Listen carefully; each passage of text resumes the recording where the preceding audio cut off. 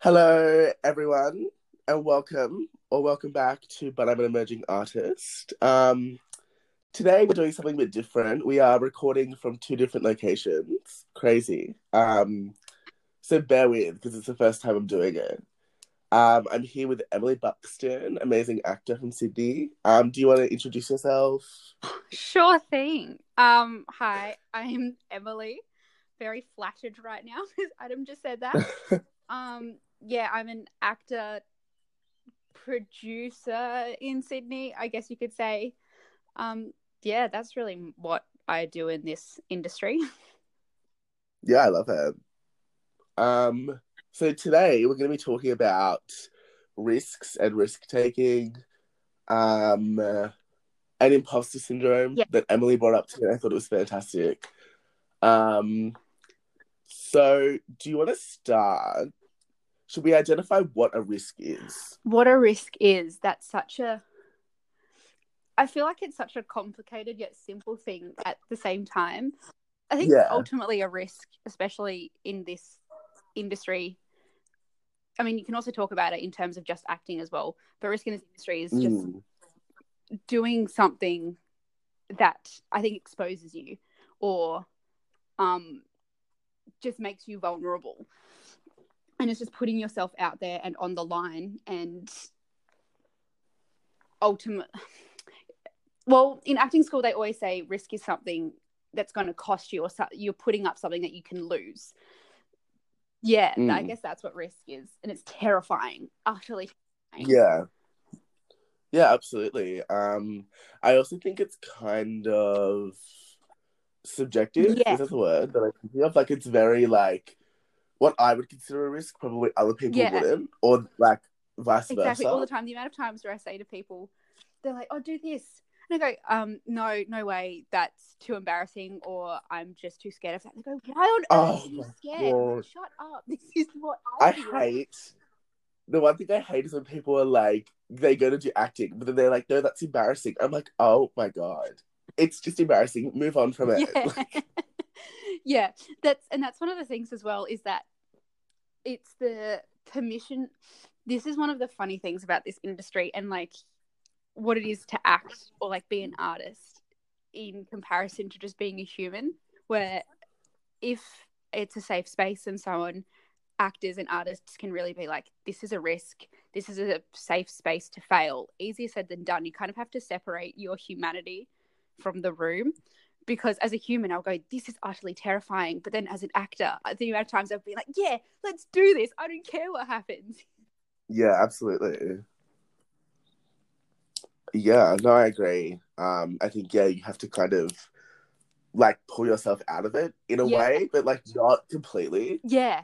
It's acting. That's all all it is really. It's just Yeah, going, it's I'm crazy. not a normal Um, person, but like I still have to remain truthful and a human. It's so yeah, literally. weird. Um, so let's chat about imposter syndrome because I love when Mm-hmm. you brought this up to me. Mm-hmm. Should we quickly define imposter syndrome for people that don't know? Let me do a Yeah, I was going to Google. say, I don't know what Google definition. Okay, imposter syndrome is a psychological pattern in which one doubts one's accomplishments and has a persistent internalized fear of being exposed as a fraud. Oh, this hits home a little too So much. that is like the base definition. I'm sure I could like unpack it further via the internet, but let's chat about this because I think it's super interesting. I mean, like, doesn't everyone suffer from imposter syndrome? I think, especially as an artist, we all have egos that we want to protect, but also want to Absolutely. I inflate. think, yeah, no, totally. I think because I was chatting with Andrea Yeah, and we were saying how like life is acting and everybody's like just, putting on this yeah, persona.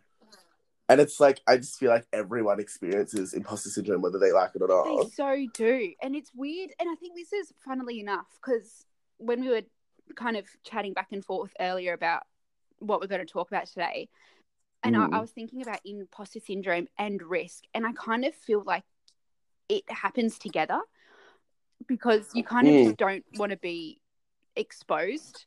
I think because it's that whole thing of you feel like you're going to be you're going to be exposed as a fraud. So if you take risk, you're going to be exposed as a fraud if it doesn't go your way. And instead of learning from it, you're like, shit, now they actually know who I am. Yeah, exactly.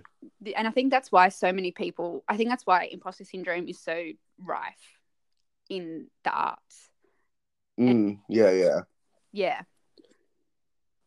Yeah, I think it's super interesting. I'm trying to unpack mentally. I'm just trying to figure out which tangent I go down right now. That's what my brain's trying to do. Same. I'm like, where do I go with this?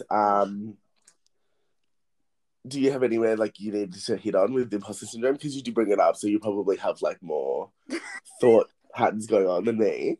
All of my issues. No, no, just that imposter syndrome is, I think it's one of the most fascinating, universal, and yet personal things that you can experience. Because the amount of actors that I've talked to, or like friends in the industry and so on, and I just say like, I just feel like I don't belong here or anything like that. And they go, "Are you crazy?" Of course you do. But then something will happen to them and they say the exact same thing. And you go, "You just gave me this advice to that you deserve to be here." You just can't. It's such a weird thing, I think, particularly in this arts industry, that no one can believe their fortune or hard work to put them where they are, which is nuts because it's a job. And so you want to be rewarded for your hard work and therefore keep getting work, keep getting a promotion, however you want to view it, just as everyone else in all the other workforces do. But in this particular industry, we just can't handle it. Where if we get a role or anything like that, or people say we did well, you go, "Oh, thank you." You like feign a smile and you go, "But do you really believe that? You really mean it?" Which also reverts back to tall poppy syndrome. Yes. Which I am doing a whole episode on because I think that needs a whole episode to unpack. That needs a whole episode. Definitely. Yeah, I think it's kind of embedded in who we are as people. I don't know. Yeah.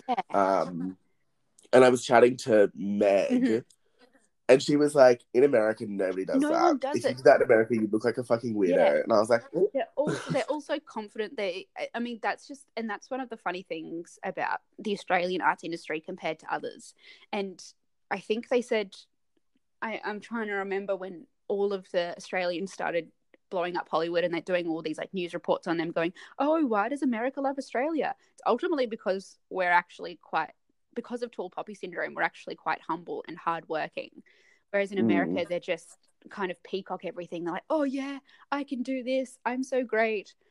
And I think that's just, it's so weird to compare the two industries, continents, everything, because it's just they're such different performers.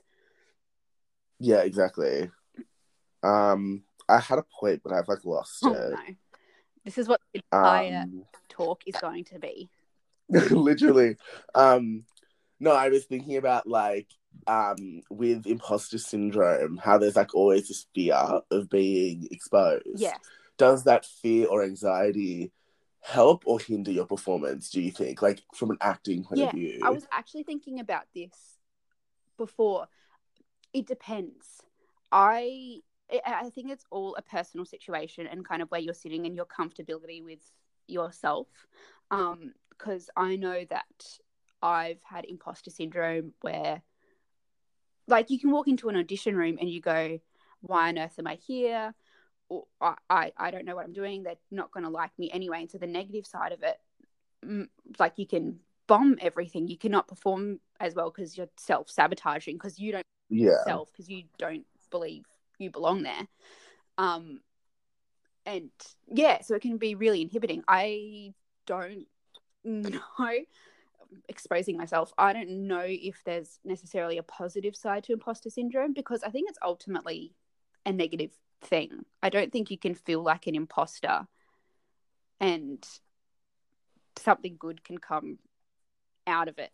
You kind of just fight your way past it or through it, I think. Yeah, interesting point. But again, like, that's only my personal experience. Some people might have feelings of imposter syndrome and they're like, "No, okay, what does this feel like? How do we change that feeling? How can I use this to help me in the room?" Do you just go, "Everyone's going to expose me as a fraud, so screw it, let's just throw it all away and see what happens"? Yeah. So do you think that imposter syndrome is something that people can like experience and then move on from, or is it something that everyone just has all the time? Again, Like, do you think that Meryl Streep experiences this? Because she probably does. Who knows? yeah, that is actually such a good point. Like at this point in her career, does she go, are they just wanting me here for my name? Do they actually think I'm good enough for it? Now I just want to talk about Meryl Streep and what her potential psychology is. Um, but no, I think imposter syndrome, it comes in waves. I think Yeah. it definitely comes into like what you believe in your abilities and like your self-worth or like self-esteem and so on, especially in this industry. And it can like flare up and flare down. I know last year I kept on having like intense imposter syndrome where I just kept on going, I don't know how I'm here or why I'm here and blah, blah, blah. But there are other times where I go, no, I am good and I do deserve to be here. I think it definitely goes in waves. I think it's always going to maybe be an undercurrent because in this industry, everyone's always fighting for work. So it's always going to just kind of be like, it's going to be the underbelly of everything, I think. Again, depends on how secure you are as a person. I don't. Yeah. So do you think that if you were like sitting in a comfortable area and you were not taking risks, you weren't pushing the boundaries, do you think you would experience imposter syndrome, or would you just not be afraid of that because you're not pushing yourself? Oh, yeah. Because I feel Yeah. like even if you weren't pushing yourself as an actor, there's always an element of like putting yourself on the Yeah. line. And so I feel like you would still experience it, but I don't know. That's just my view on No, it. I totally agree with that. I guess, but maybe potentially like imposter syndrome is the negative side of risk taking. Maybe because like Yeah. putting yourself on the line, you can either be insecure, like you could be insecure and therefore not put yourself on the line, and that's imposter. I feel like I may be talking in circles. I have no idea. No, okay, I'm backtracking. So sitting in the middle, I think potentially if you're kind of just coasting by, you know what, just getting work.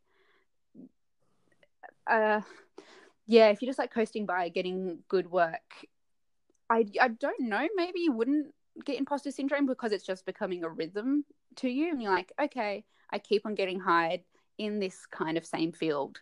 Awesome. So and if you are believing in your work, then yes. But also then because I like to challenge everything, I'm then like, as an actor or as an artist, are you satisfied? Yeah, absolutely. Because are you not putting in enough risk to kind of challenge yourself? To feel like the burn inside you know what I mean? Like, that like I little feel like I fire. would be so bored of acting if I just did the same shit all the time and I was just like not even pushing me. Like I would just get bored of it quickly. Exactly. Yeah, and I think imposter syndrome is, if you don't have a handle on it, it can be the negative side of risk taking, where you can be bold enough to take risks, but then you don't believe in yourself when you get there. Yeah, absolutely. I mean, like, I know it's such a weird thing to kind of put together. Honestly, like us artists, we're just absolutely crazy humans because we deal with so much. We deal with so much like emotional and mental crap that it's just, we're nuts. Anyway, I know for me personally, because I did,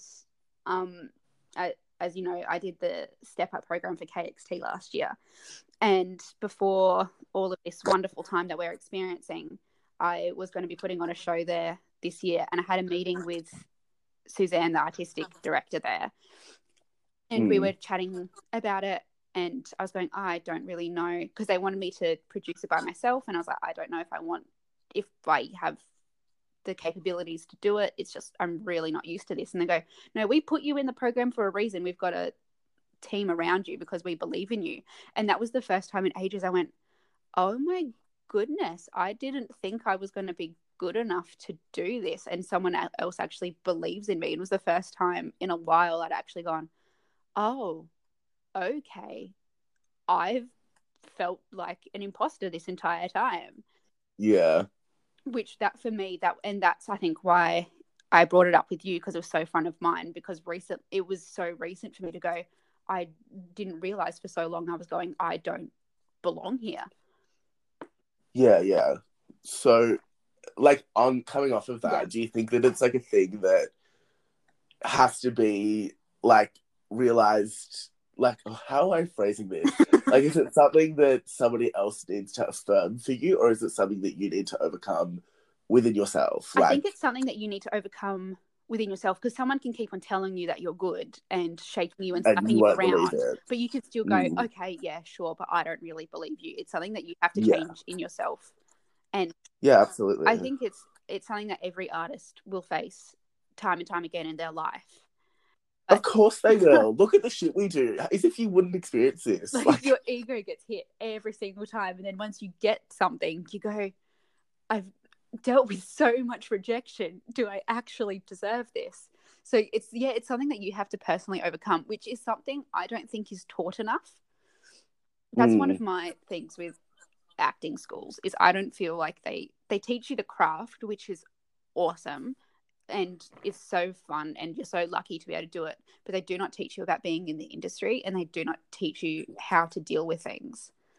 Like, I wish I had done that many. I wish we'd done audition classes in college of, like, it's not even auditioning for anything, we're just pumping out auditions, and I wish I had been rejected every single time so I could get used to it. Yeah. What was I going to say? I don't even know. So why do you think people or companies or, you know, whatever, are afraid of taking a risk? Like, what do you think is on the line? Ego, for one. Yeah, absolutely. It depends on, I guess, it depends on what you're looking at. I mean, I think ego and the potential for more work, and then therefore money. Like, yeah. Theatres take too much risk. People aren't going to be coming to the theatres because they know when they go there they're not going to enjoy, or it's not going to be their taste. And so that's why theatres kind of have to toe the line, depending on where you go, have to toe the line of who, like, what shows do we program that's kind of starting to push the boundaries, but is also still going to get people through the door. Artists go, okay, how do I stand out and how do I make this character its own and get the job? But also, how far is too far in the audition room or the rehearsal room that's going to make the director or anyone go, no, you're not right for this, or this isn't a thing that we want to go with. And yeah, because you just ultimately want to keep on getting work, and so if you keep taking too much risk, sometimes it's not going to go your way.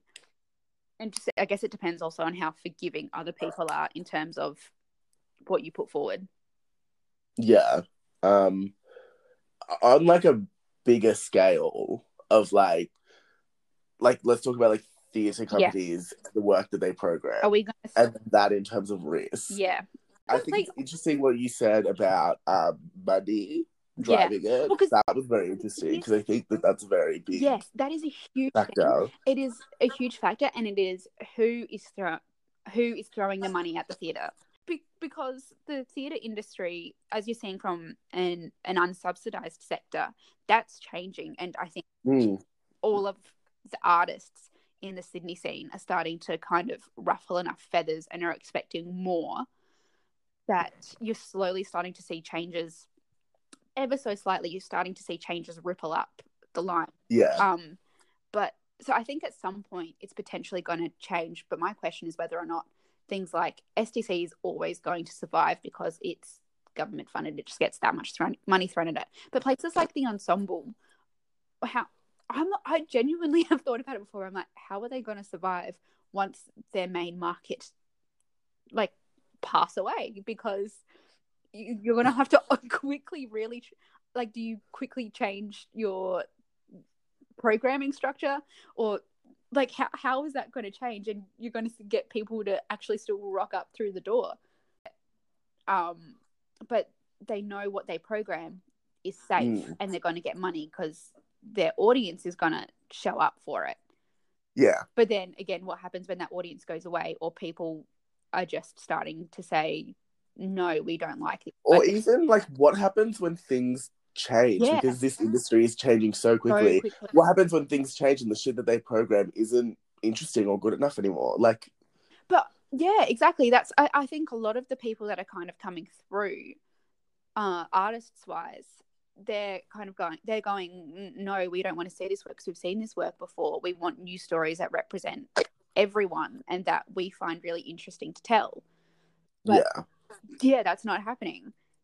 At what point does it change? What point do they take the risk of moving forward? But will they be one of those companies that never moves forward and they just do like classics and so on? Or classics. Yeah. No, I agree. Like, but then I'm thinking, like, what is at stake if they took a risk and then it failed? Like, let's say it did. Like, the company will still stand. It's not like you just do one bad play and then the company will literally shut down. A lot of places do bad plays and like the companies are fine. So I'm just like, what's at stake for you?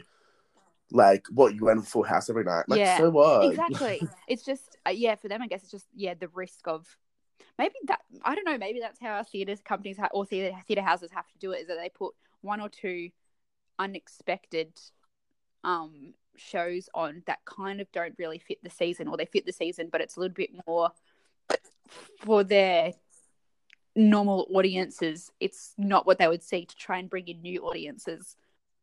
I mean, because for theatres it's ultimately about making money, so do they should theoretically care about the art in the arts industry. It's like, do they care, or are they just wanting to make sure people come through the door? That's a completely different subject. My brain.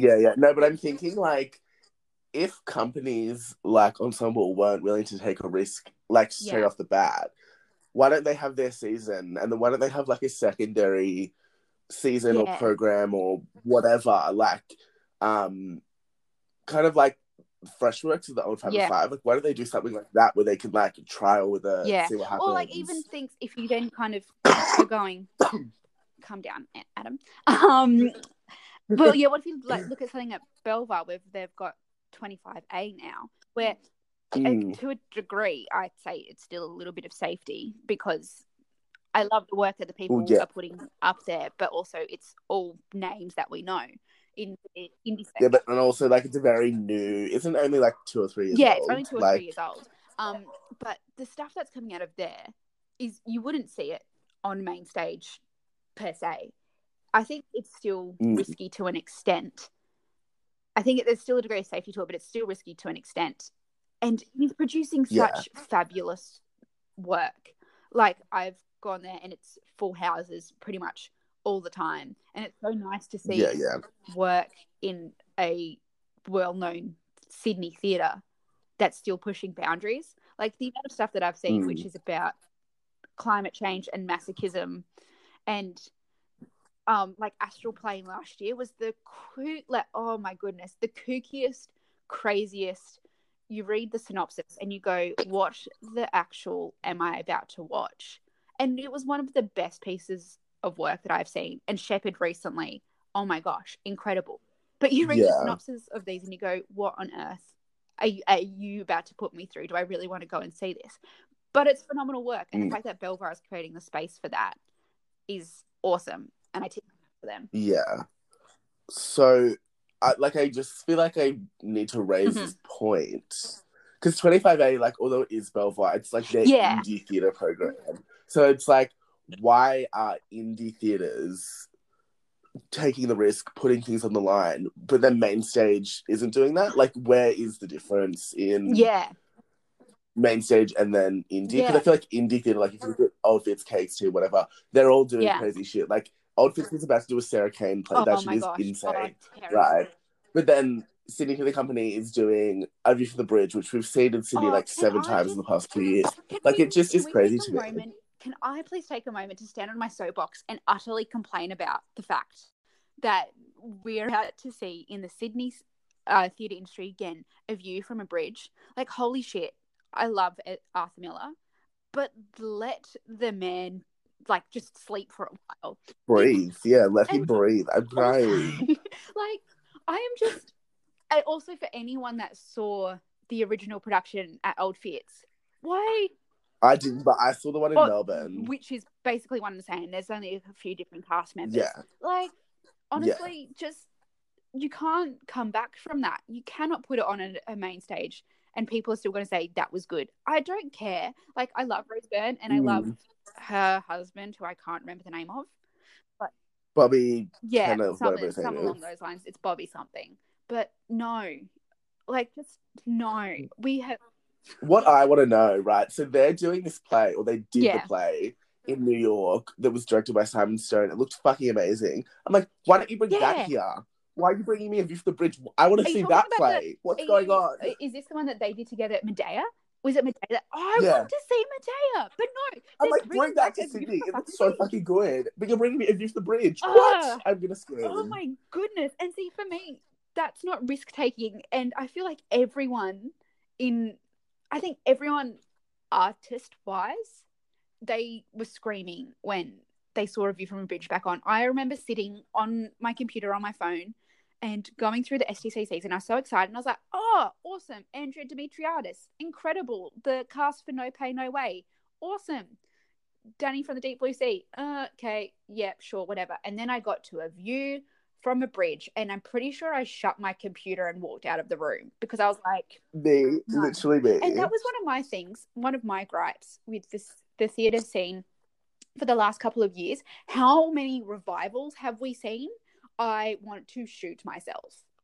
Oh my god, because I know. It's like, why can't we just have one company that like commits themselves to doing revivals, and then like they can just take them away from everyone else. We don't want to see them. And that's the thing, is that that's not risky because they've gone, okay, cool, that worked there, so let's bring it. I mean, yes, awesome, good for the actors and good for the creative teams. They get to work again. But you're also then cutting the opportunity for anyone new to premiere work or new to premiere on stage or to build a career. I think it can be a risk. Granted, like, say you took something and then like completely reimagined it. I can see that would be like a risk. I don't think they've been reimagining them. I mean, you've had A View from a Bridge. You've had, I mean, like, actually, if you think about it, this STC for the last how many years, and I think this season as well, because what is it? Home, I'm Darling. That came up. That's from Melbourne. Unfortunately, that came up from Melbourne. There was something in the MTC season this year, and I was like, well, that was down here. I think Cloud Street went down to Melbourne.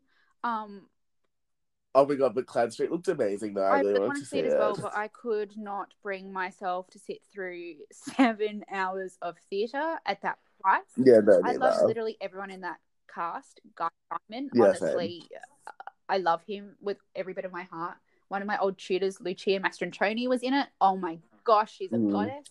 I still could not bring myself to watch that show because I was like, I do not have the stamina for this. Yeah, I don't either. I was like gonna make a point, but then we got into anyway. Yeah, I was literally about to bring it up because we were talking about why is it the independent sector that's taking risk. Yes, because they don't. I think that's because there's a lot less to lose, like in a way. Yeah, in terms of money, there's a lot. In terms of money, there's a lot less to lose. Because you do it on a smaller budget because you don't have the money, because you don't have the funding. So then they go, okay, let's then just... Because for that, it's the art that you want to make. All the ones that are subsidised, it's the art that makes the money and brings in the crowd. For the unsubsidised and indie sector, this is what the artists want to see. This is what we want to make noise about and shape the world on. Yeah. But it's just... it's infuriating that it's left to them. It's like, why can't... And I get it's money. Money makes the world go round, and it's so unfortunate. But I just wish I could see the STC seasons, the Belvoir seasons, which they dribs and drabs do, and ensemble. I want to see them take risks. Darlinghurst Theatre, from my personal slowly learning the industry over the last couple of years, the Darlinghurst Theatre Company, I think, have been amazing. That I feel like they were kind of a little bit safe, and they've grown and grown and grown. And now that they've got a new artistic director, like this season, this year you would never see it anywhere else. It was just completely fresh and new, and it's so exciting. Because of main stage theatre's lack of risk taking, how do you think that kind of sets an expectation for what audiences are seeing? Like, if audiences are only seeing, like traditional white stories, like whatever, then if that's the things that they're like used to seeing, when somebody takes a risk and is doing something completely different, are they going to not want to see that because it's not what they're used to? It's not what they expect from theatre. Exactly. Do you know what I mean? No, I 100% agree with this, and it's something that I've thought about time and time again. And it's a really good point to raise, where how much do you need to kind of consistently take risk in order to keep on taking risks and have people respond? And I mean, I guess there's a degree to which you're always going to have a little bit of safety of going, if you listen to the people around, you hear what they want to see, you go, okay, cool. So I will at least have 10 people in the audience. Awesome. As long as you know that there's a little bit of a safety in there, I think it's fine. But yeah, you need to keep on consistently taking risk in order to keep on taking risks, which sounds weird and convoluted. And I think that's why the indie sector kind of works so well, is because they're now known for taking risks. So that's their thing, is that they get to continue to take risks. Sometimes it works, sometimes they're not risky enough. But yeah. And it's also hard as well if you kind of, for the theatre companies as well, because it's been such a struggle at the moment, you're going, what's going to get people through the door that people are going to want to pay money for? And I think it's been a little bit less risky the last couple of years. I think this year was going to be insanely risky. I mean, as you said before, Old Fitz doing Sarah Kane, which crazy. Even saying those words, my heart tightens, and like I get a little bit of anxiety, because I'm just like, to see a Sarah Kane in that space. Oh, that's the most. No, but I think it would be a really interesting like landscape when we come back from coronavirus to see what happens, because I feel like with like there's all this talk about like, when this is over, everyone's going to rush back to the arts because blah, blah, blah, which I absolutely agree with. But it's like, I don't know, are they going to be making work just to build it back up, or are they going to like, I thought like about what that will myself. happen? I think that's really interesting. I thought about that myself. I was like, are they going to do what they need to at least just get some money back? Or are they is this going to be their time to take risk because people are just going to come and support? And I kind of think it's going to be the latter, to be honest. I think, I genuinely think people are going to be like, yes, excellent, let's go and help these people and support these people, and let's bring everyone back up. And so I think the next 18 months is going to be a really good opportunity for theatres and theatre makers to take risk. I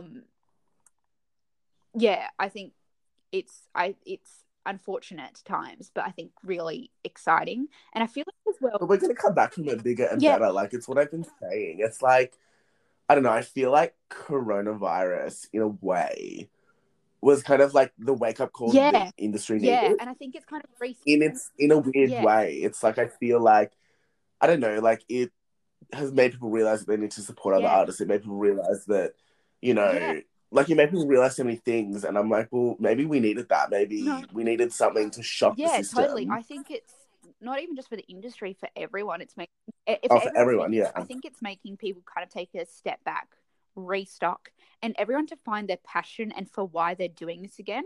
Because you kind of get caught up in a slog of trying to get to the next step, trying to get better, trying to get more work. Whereas now everyone's having to take a step back and you go, I actually miss doing this because it puts a fire in my bones. I know that's happened for me. I was doing that for ages. I was burnt out for the last 18 months and I just am terrible and I power through it, which I never recommend to anyone. And even within 2 weeks, I've already gone, with all of this downtime, my body's had a chance to rest and go, I just miss doing this. I miss playing with people on stage. Let's go do this again. And I think it's just going to be so exciting once theatres reopen. Yeah, absolutely. I want to chat about what would happen to storytelling or the industry or, you know, whatever, if nobody took risks. Like, what if we all just stayed in like a safe place telling the same stories? Like, what would happen? Over and over and over and over again. Yeah, literally, yeah. Which would be boring as bad shit. Especially because people wouldn't be reinventing it. I mean, you wouldn't see Titus Andronicus how it was done last year by Bell Shakespeare. Yeah. That was. But then I think that, like, if we stayed in a safe place and then everybody got used to that, like, that was the expectation, do you think the industry would still, like, remain relevant or, like, people would still be interested because that's what they would now expect? I think the industry would be fine because it would be people's form of entertainment, but that isn't what we do it for ultimately. Especially in the theatre industry, you are in this industry not to make money. You are in this industry because you love telling stories and you love to provoke. And so I don't think the industry would be fine in terms of making profit and getting people through the door, but it wouldn't be doing what it is currently intended to do, which is to inspire people and to challenge norms and bring out new voices that aren't normally heard, which is the way that it's moving to now. So if it would never got here, it'd be so boring and you'd be alienating so many people. Yeah, absolutely. No, I'm doing a whole episode on that. I'm going to do an episode about what art is made for. Yes. Because I was chatting to a friend who was talking about, like, I don't know, the Rock movies or something. And I was like, yeah, but those movies are made purely for entertainment. They're not made to, like, provoke you. That's just not what their purpose is. And then I was thinking about, like, what is the purpose of different art forms? So I'm going to do a whole episode on that. Oh my gosh, I love talking about this. This is one of my favorite things to think about and talk about in terms of art. Because, I mean, and again, that's kind of why STC does well, because this is the tried and true known stuff that people love, so therefore you're going to be fine. But then, so that's kind of your Hollywood blockbusters. But then if you go to South by Southwest, that's kind of on a more elevated level, but that's your indie sector. That's the stuff where it's about provoking, it's about getting under people's skin, and it's about being a little bit left of center but still telling really true human stories. Yeah, which I think is so much more interesting than just being entertained. Like, I've been to so many shows where they're just, like, talking about, like, I don't know, being rich and privileged, and I'm like, this is so boring. Yeah, I'm like, I am over this. Like, I would much rather see a show where they were, like, you know, I mean, this is extreme, obviously, but I'd much rather see a show where they were, like, killing animals on stage. At least that would, like, provoke me in a way that would be interesting. Do you know what I mean? Yeah, I totally get that. I mean, so, for example, I think it was last year, STC did Avalanche. I think it was just called Avalanche. And it was a one woman. The one from England? Yeah. And, like... Yeah. That was really fascinating to talk about with people afterwards, because I came out of that and had all these people going, I was crying, this was beautiful, it was so great to see a female story. And then I talked to other people, I was like, thank you, you're my people. Where we were like, yeah, it's awesome. STC just put on a one-woman monologue for an hour and a half or 2 hours. But it was about a woman being able to afford having IVF. Yes, that's their audience. Their audience would probably be able to do that. But there were so many of us that walked out of it and went, that's not my story. Like, that's... And my thoughts through it, and then other people's thoughts that I was talking to about it were all like, what about kids that could get adopted? And I think that was quite controversial in the piece anyway. But it's those things where that's not our stories, so we don't want to hear them. Yeah. And so that's where you kind of get the unknown new playwrights that write these works that are really provocative and don't fit a main stage to go into places like KXT and Old Fits and Griffin, I would say, and put on works where it's like, this is maybe lower budget and grittier, but it's still a human truth. But I think that some plays, some plays just cannot go on a main stage. Like, they're just not made for that. I 100% agree. Like I was chatting to someone about a Griffin show. I don't remember what show it was, but I was like, they could never put this on at the Roslyn Packer or wherever. Like, it just wouldn't be the same. It would not work. It needs to be intimate. It needs to be small. I would love to know what that is. I mean, I 100% agree. That happens a lot. And there's for a lot of things as well, it's because of the intimacy of the space. You can completely pack it out with a set, but it's about the fact that it's intimate and close quarters. Like, the thing is, you can't I don't think you could put a Sarah Kane on at a main stage and have the same effect. Like, the reason why it's going to be so confronting when put on at the Old Fits is because it's so close. Like, 100%, I think at least 2 times a week someone's going to pass out in that audience. Has to. Probably. Has to pass out. Do you think that having an intimate space, like, makes it quote unquote safer to take a risk or like do something extreme because of that intimacy and that, connection that I think can be lost sometimes in huge theaters? Do you think that it like creates a safer? I actually think it's riskier because I think you're more exposed because it's a smaller audience, like, because you're with the audience, whereas go to somewhere at Roslyn Packer or Belvoir, kind of, you at least kind of have the experience of a fourth wall. Whereas if you go to KXT, they're on either side of you. Like, you could step on their toes. I think it's so confronting. And is so as an artist, I think it's so much riskier to be in an intimate space because I think you're more exposed and therefore have more to lose. Whereas you can at least run behind the wings at an STC show or hide behind the set or the props. Hide behind their rolling house set that they have, Like, go down into the floor because they just have that in their show. Not that they need it, but they can afford it, so why not? Let's just open a trap door because we've got it in the budget. But I think like the intimacy maybe make it more risky, but I feel like if you're creating a space that is like you're so like one with the audience, I feel like that you would accept a risk like better and easier than if you were like having a distance from them. On that, I agree with that. It's that I think it's more confronting to take the risk, but it's still, at least you've got more permission to take a greater risk, and people know that it's a greater risk. If that makes sense. I agree with that. I have a random thought. Give it to me.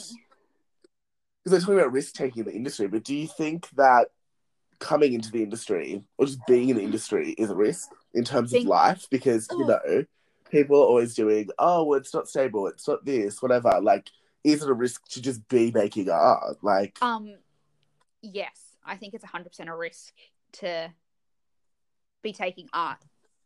What did I just say? I think it's 100% a risk to be choosing to have a career in the arts because it's not going to be stable. You're going to have to compromise to an extent of how you're going to put food on the table and keep a roof on your head. But I think for people that want to make art, and this is going to sound so esoteric as everything you do as when you talk about arts, but I think as an artist, it's riskier to not go down this route and compromise yourself and what you want to do if you do a normal 9 to 5 and don't pursue anything in the arts. because you're just going, what on earth is the point of all of this if it's not challenging anything? I don't know, if you really want exactly. it, It's like, I don't think it's a risk for you, because you know you want it, and if you really want it, you'll get there like somehow. And that's literally at the top of this, what we were talking about, where what's a risk for me isn't a risk for you necessarily. For other people who don't have the passion for this, they're going, what the F are you doing this for? Like, this is not stable. You're going to be struggling your entire life. And you're like, yeah, so what? I'm fine with it, because I would rather be doing this. But then to me, I'm like, why would you study for 10 years to be a lawyer? Who would do that? I have said that to so many people, and it is my favorite trump card. I love it. No, me, I'm like, why would you go to uni? Who are you? And then, because then you have your friends that come to you and you go, oh, I don't know if I want to do this uni course. I just did it because my parents wanted to. I'm like, why